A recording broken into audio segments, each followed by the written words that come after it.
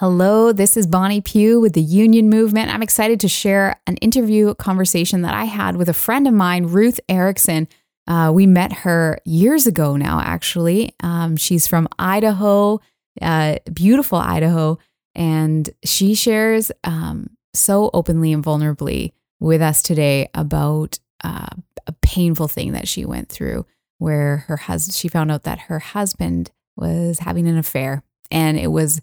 Anyway, in our conversation, she shares about how she managed to not fall apart completely, how to heal, how to come back to a place of wholeness, and how to not lose her faith. And so we're so grateful that she did that. She is the operations director and worship leader down at the House of the Lord Church in Northern Idaho. She's a mother.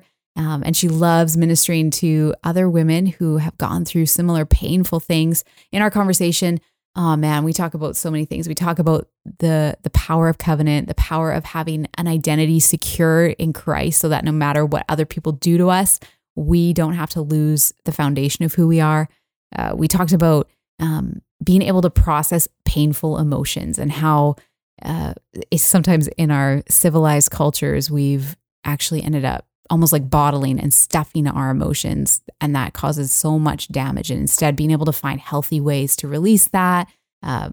She gives advice about how to forgive and how she says this really powerful line. She says, reconciliation, in times of marital unfaithfulness, reconciliation would be an optional according to scripture, but forgiveness is not an option. I thought, that's powerful. She also said, talking about the power of God to restore our hearts, she said, He will heal anything that we let Him touch. And I just think maybe there's some of you today, you're listening and maybe you tuned in, you've maybe even just found us for the first time today because you're going through something similar, something painful. We just want you to know, God sees your broken heart. And even the words that Jesus proclaimed when He started His ministry here on earth, he was quoting Isaiah 61. And one of the big pieces in that is that He said, I've come to bind up the brokenhearted. So if that's where you're at today, we're, reach out if there's anything we can do, and we can even connect you with Ruth. We'll share that in the show notes. She is happy to be a support to you. You can also find she has been a guest blogger for us over on our website, www.theunionmovement.com/blog. You can find Ruth Erickson there. But for now, we'll share this conversation, and please do be in touch. If you have you need further support or you have any questions. And also, as this can stir up, some deep pain and emotion, then we always recommend this podcast cannot take the place of professional counseling, or even just face-to-face, counseling, mentoring, those conversations that you need to be having with people who know you and are in your life on a day-to-day basis. So we encourage you to reach out in those avenues for healing as well. And so now here is my conversation with Ruth Erickson. You're listening to the Union Podcast. The Union exists to bring biblical confidence and clarity to the topics of relationships and sexuality. On this podcast, we unpack the damaging effects of modern sex culture and discuss how to heal from the past and enrich your relationships. Here are your hosts, Brian and Bonnie Pugh. Hello and welcome to the Union Podcast. I'm here with Ruth Erickson, who I've been now connected to, friends with for a few years. I'm trying to think when we met. That was, what do you think, 4 years ago? 3 years ago in Spokane at the conference. Yeah. I loved it. We sat down and had lunch together, and just kind of got to know each other.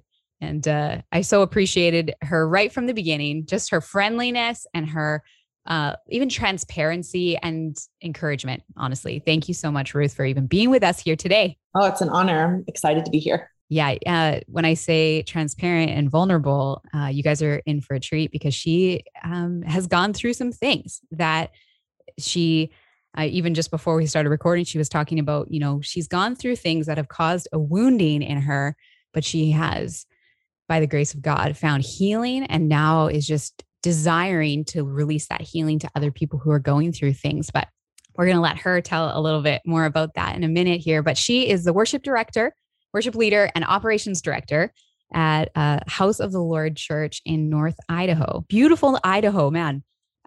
We visited there when we were down in Spokane, then we head over to Idaho a couple times. It's gorgeous. Yeah, it is. It's wonderful. Yeah, we love it here.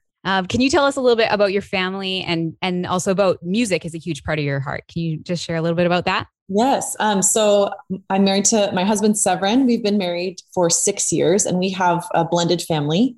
So Severin has a son from his previous marriage. My bonus boy, Connor, is 16, which just is kind of mind blowing. And then my boys from my previous marriage, Landon is 11 and Keller is 9. And then our baby together, our cherry on top, little redhead, Thea is 5. And can you say her name? Thea. Thea, cute. Yeah. So we have a yours, mine, and ours. And yeah, so, and then music has been a part of my life. Both my parents were worship pastors at our church growing up. My sisters and I grew up singing 4-part harmony together. So just very classic Von Trapp type situation. And I've been leading worship since I was about 15. And it's just been the biggest place of healing and home for me. And so I love being able to lead my church in worship and have had the privilege to lead at conferences and women's retreats and that kind of stuff. But I also have a worship project. One of our pastors, Joel Eklund, and I have a collaboration called The Well MSC. So you can find our music there. And for sure. Yeah. We'll make sure to put it in the show notes of like where to find you and the Well and all those things too. And you're, maybe this, we can talk about another project you're working on right now is you're writing a book. I am. And the book, that's kind of the topic that we want to talk about today is the content of that book, which is, like I said, pretty vulnerable content. Can you share why you're starting to write it and what it's about? Yes. So the book, it doesn't have a title yet, but it'll be something along the lines of how to heal from your spouse's affair. And so that's kind of the big splash. Now it's out there. People know what I've walked through. I like to give a disclaimer. Anytime I share my story, it's the power of truth. The word says we overcome by the blood of the Lamb and the word of our testimony. And so the word of my testimony has brought healing to numbers of women who've walked through the same thing. So it's important for me to share it, but it's also really important for me anytime that I share it to note that I have forgiven my ex-husband and the woman that he was with, and they do not stand under judgment from me. And so I don't give other people permission to stand in offense, to take up an offense on my behalf or to stand in judgment. They're covered by the blood of Jesus, and that's what I'm covered by too. So it's really important for me to know that I'm not trying to uncover anyone or bring shame or condemnation to them or anybody else who has walked through the choices that they made. My purpose in sharing my story is to bring hope and healing to women and men. But my focus in my book is directed towards women who've walked through that same fire or who are walking through it in real time. So yeah. And I apologize in advance if I use language that is female directed. That's how I'm writing right now. And so totally. But I know that men walk through this as well. My husband walked through the same, my current husband walked through the same fire. And so if you're a man listening to this, I see you and you matter as well. And men and women experience that differently, but it's a huge life-changing experience. And I also want to say, I walked through a divorce as the result of that affair. But I know that there are couples out there who are able to reconcile. And so I never want my story to be a prescription about what should happen. It's just my story. And God has healed me and has redeemed my life. My name is Ruth, and I feel like the story of Ruth and the kinsman redeemer and all of that, like my life has exemplified the Lord's faithfulness and mercy to me. So I just love it. Honestly, I love even, we're on a Zoom call right now and I'm looking in your eyes and I go, yes, you have been healed, and how beautiful it is that you can come, even on this recording, but I know you testify in public, in public settings, and now you're writing this book, and like you're going to create it. People can look at your story and say, if she could be healed, then I could be healed. And if her life doesn't have to end in ruin, my life doesn't have to end in ruin, even though this is like, it broke your heart. Like it was it was a betrayal of a covenant that I know you're going to share this as we go along here. And the emotion that comes along when you go, what? Like I made the right decisions and it's not fair. But thank you for, reminding we all come under, as followers of Christ. Mm-hmm. And if you're aspiring to be that, we all come to the foot of the cross and are covered by his grace and forgiveness the same way. So if we withhold forgiveness to others for how they've wronged us, then even scriptures say, Jesus said, I can't offer forgiveness to you. Like you have to come in that humility. So I just really appreciate your spirit in sharing that here. And I believe that it's going to be really helpful to all those who are listening. Okay. So if we can dive in, what happened? Yeah. So, I had been married for about 6.5 years, and we had just started a business together, and had hired a secretary to help us. And we had a 3-year-old and a 1-year-old. And I'll just kind of give you the abbreviated version. But there had just been a shift in my husband over about a 6 to 9 month period is really when I saw things, especially when I look back at pictures, I can feel the shift happening in real time.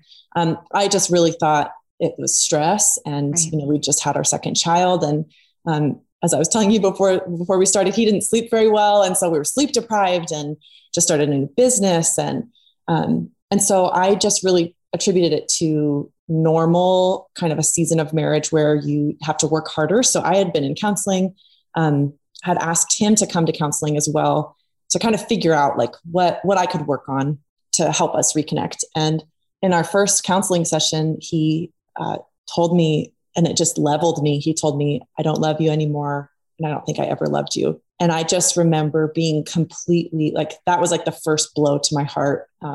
Everything just kind of cracked, and the foundation of my world I just couldn't understand what was happening. And I just remember that night not being able to sleep and curling up in a ball and just repeating to myself, like I had to reach back in my mind and find something that was solid, because I met him when I was 18, and we'd had a wonderful dating relationship, and I felt like we had a wonderful marriage and a family, and we were both believers. We were active in our church. And so I was just trying to get something that felt grounded because everything seemed shaken. And I just remembered this moment at this youth camp where I had received a touch from the Lord and just felt his presence so deeply. And I was like, that was real. I don't know if anything in my life is real right now, but I know that that was real. And I just felt God come into the room with me. And I repeated, I am Ruth and I am okay. And it wasn't like I thought about, but that declaration of me kind of looking at who am I inside of this marriage? Like there's a personal identity that I have as a human, and just kind of holding on to that as I tried to navigate what was happening inside of my marriage, something strong to tether to. So kind of fast forwarding over the next couple months, those months were really excruciating for me because I was trying to unpack why he was so unhappy. I was aware of all of my flaws and my failings as a wife and as a mother. They didn't seem like insurmountable to me, but I wanted to make sure I took account of everything and did to do my best. But about 3 months later, it was late at night. My kids were in bed, and he had been working late nights. And I had a couple friends over, and I texted him. And I don't know if you're iPhone users, you'll understand what I'm talking about. But iPhone to iPhone is a blue message, but it sends green sometimes if someone's in a bad cell range area. And I knew that this woman that we had hired, he had given her a ride home one time. And when I texted him there, it turned green. And he told me he was at the office and it turned green. And I knew he had cell service and internet at the office, and something in me just clicked and knew. And I had some misgivings about their connection. But he had really said, like, this is one of the reasons I'm having a hard time is you're not trusting me. So I was really I was determined, like, I trust you. I love you. I'm committed to you. I remember looking in his eyes at one point and just saying, I will never leave you unless you abuse me or cheat on me. Like, I am in this for the long haul. Like, you don't even have to love me. I'm just here for you, Wow. Yeah. And so anyway, in that moment, something shifted for me. God knew the timing was perfect. One of my friends was able to stay with my kids. One of my friends drove me We drove by the office, didn't see his vehicle. And I just knew to drive to her house. And we drove by, didn't see his vehicle, drove another block down, and his car was parked a block away. I get out, I just run in there. She lived in her parents' basement. I feel really bad for them. I barged in there, and you think of like a traumatized mammal is what I felt. I was going to say, I could just feel the adrenaline. I felt and I felt like an animal. Like there was like every emotion, every intense negative emotion was running through my body. Sheer panic, rage, anguish, despair, fear, so, banged on the door where they were, it was locked, just screaming, swearing, like just lost it. He snuck out the back. I found him, chased him, laid into him. And was just, I think all of the pent up emotion from me having tried so hard to fix myself. Yeah. And then realizing, this wasn't about that. This is something else. And, went home, threw all those clothes out the window, smashed our wedding photos. Like it was a very visceral and, intense adrenaline experience. So research shows like it's the most traumatic experience a body and a heart can go through, other than losing a child, is walking through. Wow. Betrayal. So just total trauma mode. I'm happy to say that after that moment, I never lost it like that again with him. Yeah. I was able to walk in more dignity and self-control, which at this point I'm just so grateful for. But, when I look back at that, I think that was a normal and an appropriate response to the kind of violence that had been done to my heart. And it's interesting that you say that, because I've considered about in the Old Testament, how when people would go through intense things, and usually it was linked to sexual sin or death, then God would say like he would give these instructions on how to face it. And it usually included a physical response, and people will laugh like, haha, pulling out your beard, ripping your clothes. But I think when we go through trauma and we don't find a way to like kind of release some of that, I think that's when we start to implode. Yes. So I understand that you're like, I chased, I yelled, I smashed things. But it's like in our society, we haven't really created these like appropriate, like, here's something you can do. Go ahead and express your pain. Yeah. Yell if you have to, or wail, right? Like, where is the mourning of wailing? Right. Like, that's just kind of like, well, that's kind of weird. Anyway, so I think there might be some like biblical Old Testament space for that. Absolutely is. And I think, so I've counseled women through this process, and I will ask them, have you wailed yet? Whoa. Because there's a sound that needs to get out of you when you've encountered loss. And same thing when I had a miscarriage, I needed to grieve that. And I think, these, what I experienced in this affair really was a death of my marriage. And so, I think when we have loss, there is a visceral and physical experience that it's so healthy to release. And I think in our Stoic Western culture, especially, white culture too, that's really, we haven't made a lot of space for that. I have friends from other subcultures that, even in the West, that do make more space for that. And I feel like that's something that I've really grabbed a hold of. And I try to give other people permission to, when they are get messy. So man, that's a really good point. I feel like I'm like, we could probably have a whole conversation around emotions and processing. Yeah. Okay. So that first night, you have this emotional response. What do you do the next day? I didn't sleep. I remember just kind of, that flood of like adrenaline you get when you like, get in a car accident or something, it was like that, very sustained, for weeks. Actually, I couldn't eat, couldn't sleep. Wow. For a couple of weeks. I remember I lost like 20 pounds. Whoa. And that's not the way you want to lose the baby weight, ladies. So, it was very traumatic. I was grateful that, my mom, who was a counselor and had walked through this with people that she counseled, she had already given me this book that's called What to Do When Your Spouse Says I Don't Love You Anymore. Wow. And I didn't really want to read it because it was talking about adultery stuff. And I was like, I'm not going there. I trust him. Like, I believe him. But started delving into that book. It was so helpful. It's written by a guy whose counseling practice is targeted into helping people who one spouse is having an affair, counsel through that. And so that gave me a real framework on how to, like, what to do in terms of like making, and it's really funny because it's not funny. It's not what you would expect from a Christian counselor, because he's hard hitting. And he's like, if you fluff this up, if you try to minimize what's going on here, this is not going to work. You have to wake him up. And so you have to make immediate demands and boundaries and let him know that this is a huge deal, because people who are engaged in an affair are literally under the influence of a drug-like state. Wow.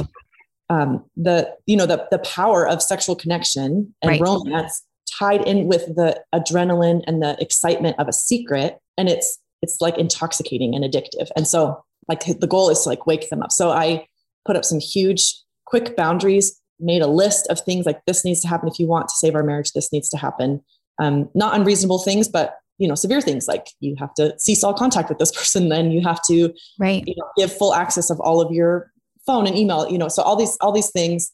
And of course, this happened over the matter of a couple weeks. And did you know right away that you were like, I'm willing to save this marriage if he is? How did you get there?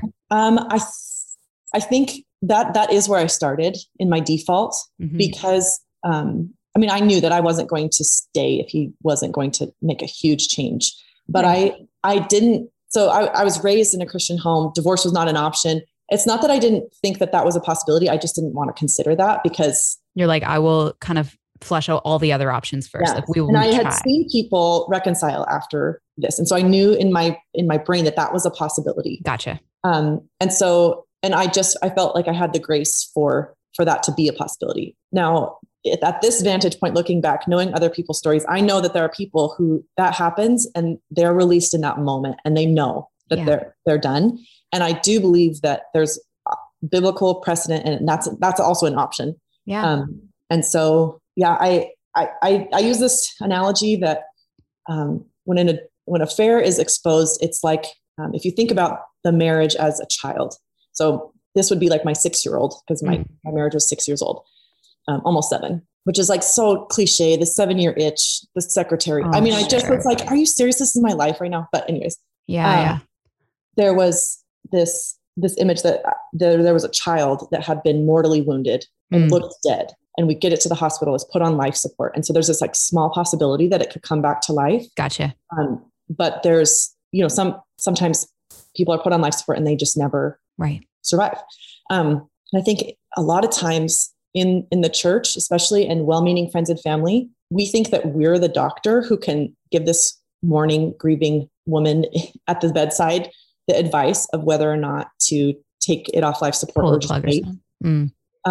But really, like, God is the doctor, and we're all in the waiting room, and we're just supposed to be bringing coffee and food and praying and loving and supporting. And if that woman decides, based on the conversation she's having with the doctor, that it's time to pull the plug, we grieve with her and we do not blame her for the death. And what I have seen in a desperation for life, that the church has been like, it's alive. Look, it's breathing. The heart is beating, even if it's artificial. And we don't trust someone to make that decision. And we would never, I hope that we would never speak to someone who had just lost something so precious that they didn't want to lose, that we would blame them for the death or convince them to carry around this dead body for years. And so it's really on my heart. I know there are so many Christian resources for people who want to work it through. Yes. And I believe that people can repent and be healed and set free.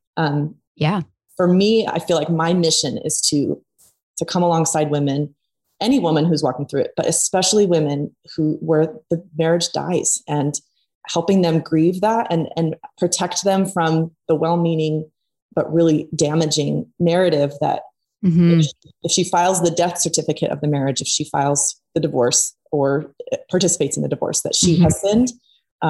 Every time a marriage dies this way, divorce is always a result of sin. And sometimes it's two people's sin, but a lot of times it's one person's sin, and we cannot as the church, ask people to repent of a sin that they didn't commit. And yes, it's caused so much damage. And I'm so grateful that I haven't encountered a lot of that in my walk. But there's a real fear there. And so I think the church needs to be a louder voice to just say, we're a safe place for you to heal and we're going to protect you. Wow. And yeah. So that was kind of a tangent, but no, that's important. I think it really is important because obviously there's always these two extremes, and there is some extremes where it's just like, I've decided that because I'm no longer happy, then I'm just going to get a divorce and God's okay with it. Right. And so then we're like, whoa, that's not biblical. But on the other side, it's like, okay, well, if I do, like you said, file this death certificate, like because of adultery, like Jesus said that was okay. And so who are we as the church to say like, no. Right. I think that's really important. It's complicated. Like, I won't lie. It's complicated. And every situation where I've known that someone's on life support, like that's complicated because there's a sliver of hope always. And but it's a very personal decision. And I feel like it's almost, not a decision that's, it's not sin or not sin. It's personal. And so, absolutely, divorce is hated by the Lord. And yet he decreed a divorce certificate to Israel in Jeremiah. He talks about divorcing her for adultery, and God hates adultery. And I'm not saying he hates adulterers. Yeah. No, he hates sin because it destroys us. And he hates divorce for all the same reasons we do. Yes, exactly. Yeah. Yeah. And so I am absolutely pro marriage. And I think what the cry of my heart is, I am pro like real, true marriage. Like I'm pro faithful covenant marriage. And when someone steps out of it, when someone breaks that covenant, it doesn't help anything to call it whole when it's broken. Right. So I feel like we need to do more preventative stuff. I love what you guys are doing at the Union, because so much of these behaviors are rooted in wrong ways of thinking, addictions that start early. Totally. I can't think of anybody who's fallen into, especially maybe men who've fallen into adultery, who aren't also struggling with pornography. Right. And it's a sexual maladaptive behavior, it's avoidant too. Something that I learned in kind of studying it, trying to understand what was going on for him, is that it's an avoidant behavior. So if someone's like struggling with communication with their spouse, a non-avoidant response is to say, hey, I don't like it when you do this, and communicating. And if that's not working,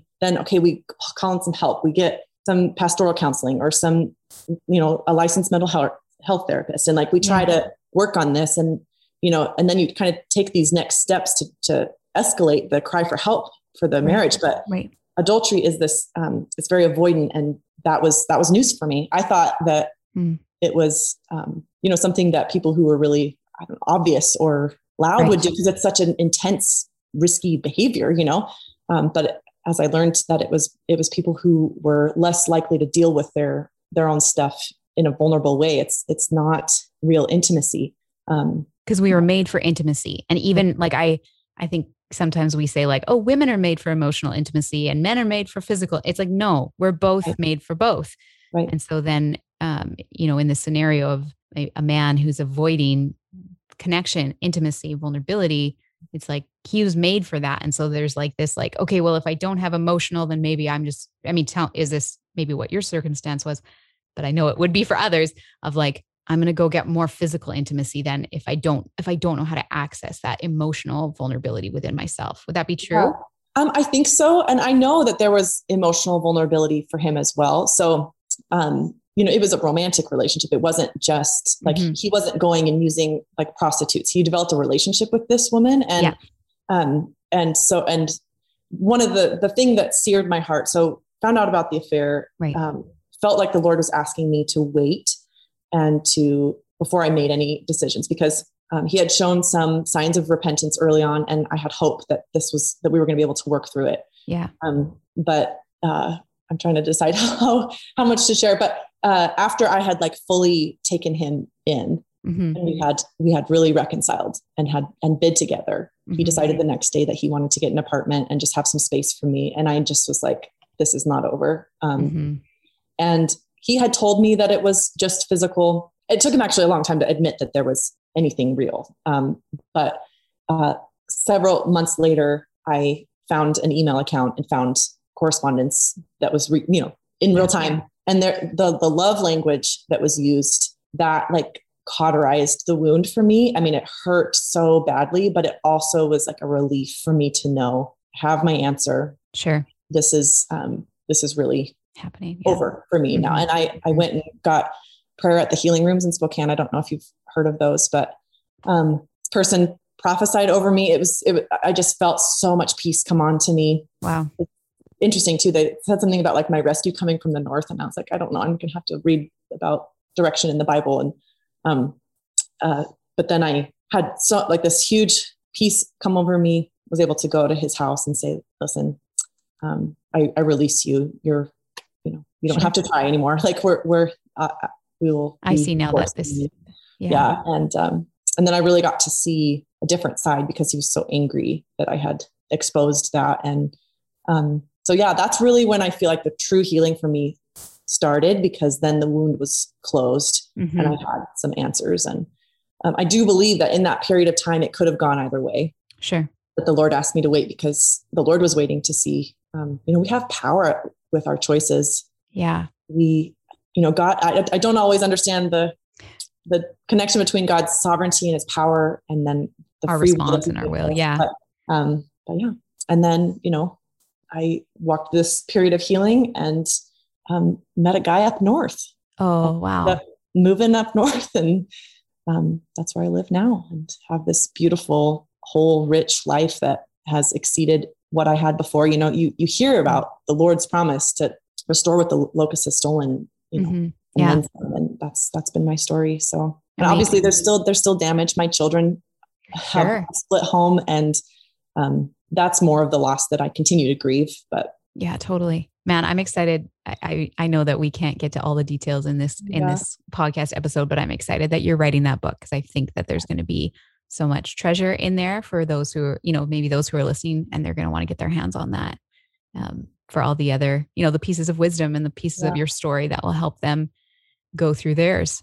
When you and I had some conversation about your story, even a couple months back, you were talking about how the way you were, like your childhood was, the way your parents raised you, how you still say like, I'm so grateful for the choices I made. Anyway, you probably know what I'm talking about. Can you share about what was the foundation that was laid in your life, the choices you made that ended up kind of like sustaining you through this? Yeah. So I grew up in a really healthy Christian home, healthy spiritually, emotionally, and also the way that my parents modeled sexuality and talked to us about sexuality was really, and now that I'm a parent, I understand was very rare. And especially in that time, they didn't have a lot of external resources, but we knew from really early on that sex was a beautiful, powerful, wonderful thing, and that our bodies were beautiful and powerful and wonderful, and that we were made for that kind of connection, and that the safe place for us to have that was marriage. And we, I was raised up in a youth group that really also fortified that in a healthy way. And I knew my worth. My dad would take us out on dates once a month to the donut shop and just spoke life over me. And wow.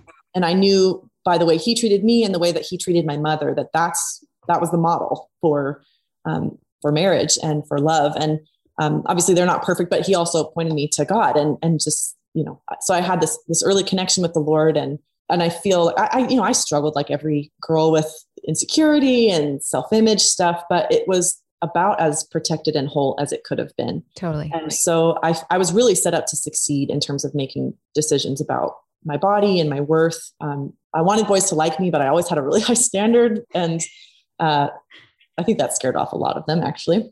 But so my first husband was the first real serious relationship that I had. I had one boyfriend in high school that was very sweet and innocent, but very short-winded, Yeah, totally. So met my husband in college, and we flirted with scripture notes, like when it was total Christian college relationship. Sure. And, did Bible studies together, and always were going to church, prayed together every night. It was very Christ-centered. Had our physical boundaries set up. I think like we didn't kiss for like the first 4 months. Like we were very, had all these. You were aware, you were setting boundaries. We pushed the boundaries because like when two people are into each other, it gets intense. But we made it to our wedding night as virgins, and not just by the skin of our teeth. We really saved a lot for each other, and it was beautiful. And, as a young girl, I had this prophet speak over me that my name was faithful. And so I just, felt like that was my call on my life, and faithful to the Lord, faithful to this man, and just really enjoyed the fruit of that obedience inside of that marriage. And when that marriage erupted and was broken in such a horrific way, and I was violated sexually, because I was exposed. I had to get an STD test, like this whole, I was just like, I never thought this was going to be my portion, because like you said that, I made all the right decisions. But the Lord just reassured me that I was loved and that I was going to be loved. And I can really say that the fruit of my obedience, some of it was born out and tasted in those years, but a lot of it has been born out past that relationship and into my second marriage and my life now. Wow. There's something really powerful about being able to look back at your life, not that I don't have scars, but that I don't have a lot of regret. And I loved my husband faithfully. My body has connected only with a man who is my husband. I mean, there's just something really whole about that. And I know God heals all sexual brokenness. He heals everything that we let him touch. And, it was really, it helped me keep I talked about that core identity. Yes. I am Ruth. And I knew that personal identity had some real substance and some real strength. Even though my marital identity was in crisis. Yeah. So I think that was a big part of me having such a great upbringing, which was out of my control, but also my obedience to the Lord throughout my life and my connection with him. He really was my anchor. We talk about Jesus as our anchor, but the biggest storm of my life, there was a piece of me that was completely solid and steady. And so, that is possible for anyone to have that kind of security, even though people in your life or situations in your life that are out of your control can really affect you. There's a place inside of you that can be so secure that nothing can shake it. That's so beautiful. Just this week, I actually had a conversation with one of my sons who has just recently started on a sports team in a sport that he's like pretty excited about. But I was talking to him and he was saying that he was feeling nervous. Like, what if I'm not good at it? And I said, well, kind of this idea, I mean, this is the like child version of it, but it's the same principle for us, no matter how old we get. I just said like, well, I'm like, should I share it? Should I say his name? Are you Haddon, the football player? Is that who you are? Yeah. What if you're not a football player? What are you going to do? Do you still have anything left? And I'm like, who were you before you were a football player? So good. And he's like, Haddon, your son? I was like, exactly. Haddon, my son. So no matter how you do on the field, you'll always be that, because you were that from the moment you were born, And I've been thinking about that verse in Romans 8, where it says like all of creation is groaning for the revealing of the sons and daughters of God. And thinking about how the enemy works so hard to strip that core identity away from us, like to make us, you're nothing. Now you're nothing. And, we see this agenda in society right now. You're nothing. You actually have, it's not solid. It flips back and forth depending on how you feel. You don't have an identity other than an identity of no identity. You know what I mean? Yes. But it's like, well, no, this is when creation groans and says, where are the sons and daughters? Because if we can hold on to that in the middle of the greatest storms of our life, in the middle of our failure, in the middle of our wounding, even in the way this last year has played out of instability, It's like, well, who am I? Who am I? I just think that's so significant. So for those who maybe people listening, they're not in a marriage yet. Maybe they want to be one day, or they're afraid to be because, they're like, I don't want to get heartbroken. What would you say, like when it connects, like this piece of identity, what can they do now to like, of course the things will still hurt, but how can they make sure that they know who they are right now? Yeah. I think, when we understand the order of things, I think it's C.S. Lewis says that evil is just disordered good. That of course your relationship status, it matters. It matters to you. God cares. He has desires for you. He has plans for you. And he cares. And so if you're in a season of waiting, like that does matter. But like you're saying, the most important thing about your son is not his activity status or his, how he succeeds at something that he does. It's in his core identity as your son, but ultimately as God's son. And I think just stewarding that connection with the Lord, if you are connected with the Spirit of the living God, you will have what you need at all times. Wow. And I think the sooner that you learn and accept your ownership of yourself and stewarding that connection, you own your choices and you're responsible for your own health and happiness, not someone else's, and no one else is responsible for that for you, the healthier you'll be and the more you'll bring to a relationship. So whether you're married or not, stewarding yourself and your own heart and your own life is the only way to be healthy and to, I don't want to say happy. Happy comes and goes, but healthy wholeness, like that's really, whole, you can be whole and suffering. You can be whole and just winning at life. Sure. And that's what I want for myself and what I want for my children is wholeness. And that can only be found in Christ. And the world says, find yourself. And that's a line that a lot of people, I'm just trying to find myself, find my truth. And really the gospel, we build an upside down kingdom with Jesus, and we lose ourselves inside of Christ. And that's where we're really found, is in Christ. And if you are in him, you have everything you need, whether you're single or married. And if you're outside of him, you can have everything that you want right now. You can have all of that. And if you're outside of Christ, then you will have lack. And it sounds basic and simple, but I've just seen so many people not really believe that truth, that Jesus is enough for us. I have a tattoo on my arm that says enough. It's a reminder to me that Jesus is enough. God is enough for me, and that in him I am enough, that I have enough. And it's hard to watch people who are married to wonderful people disillusioned and disappointed because their spouse can't fulfill that longing that they have inside of them. And I know for me, I had to wrestle with that. I had this marriage that didn't turn out well, and he pivoted away from the Lord and from me. And there was this temptation to think, well, that was just a bad marriage. And so then I found this good man, and I was like, oh, well, everything's going to be better now. And he's going to fulfill things that this first husband couldn't fulfill. And at the end of the day, he's still a human and still is not built to be a God. That's idolatry, And so I still have to dismantle that altar in my own heart and continue to keep God at the center and on the throne of my life. So, and it's not something you arrive at.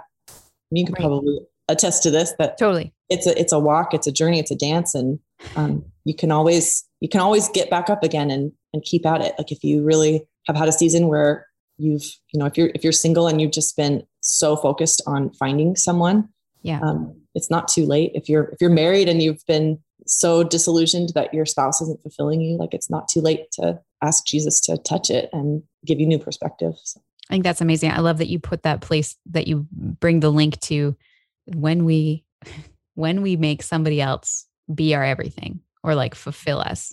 The Bible would call that idolatry.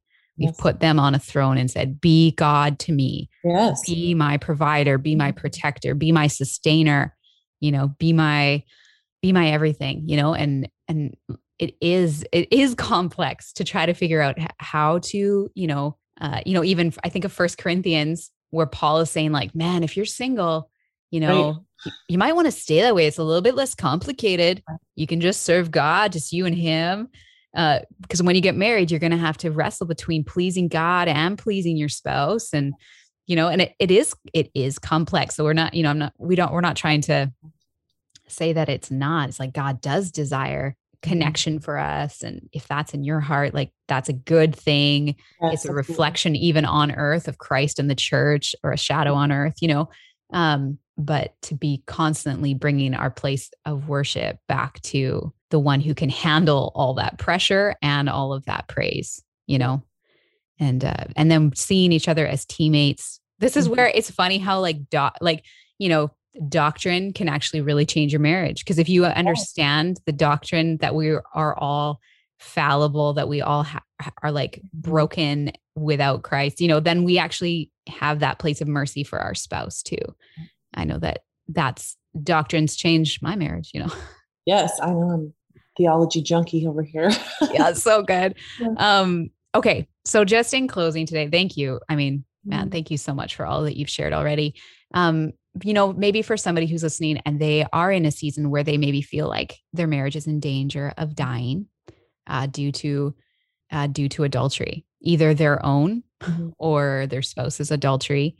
What would be a place that you think that they need to start? What can they do? Yeah, I mean, if you are engaged in adultery, I just want to say thank you for listening this far and to know like God has mercy for you and forgiveness and healing. And I know that there's, like I said, that there's an addiction element and there's this real deep, I mean, that's a result of a real deep issue. And God has an answer for that. And so the first thing I would say is to confess to someone who is safe and help you confess to your spouse. And then to understand that, yes, it might cost you your marriage, but that has already happened, and the confession and the giving your spouse the honor of knowing the truth is a really important piece of obeying the Lord and then honoring what they need. And if they need to, file that death certificate and move on to honor them in that process, if they need X, Y, and Z for boundaries and time and all that, to give them what they need. And I know that, again, that the church has a lot of resources. I know that there's a book, I'll say by Linda McDowell. I might not have that name right, but How to Help Your Spouse Heal from Your Affair. Wow. So there's resources out there to help with that.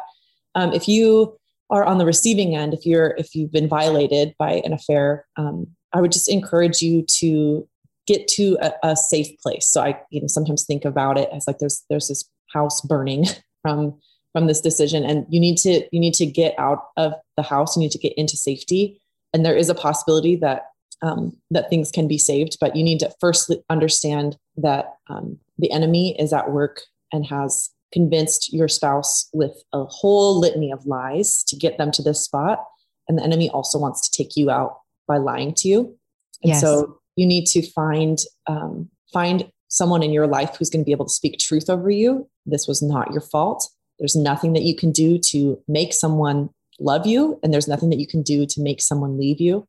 And to also understand that part of you that existed before this marriage is still there, and that God has a path of healing and wholeness for you. There is hope, whether your marriage survives or it doesn't, you will survive. And God has a plan and a purpose, and Beautiful. God understands your pain. I think it's so important for us to know that God grieved. He roared, he raged when Israel was unfaithful to him. He understands. Wow. And he also showed mercy and forgiveness, and reconciliation is optional, but forgiveness is not. When we walk with the Lord, it's the secure sign of healing in someone's life is forgiveness. And I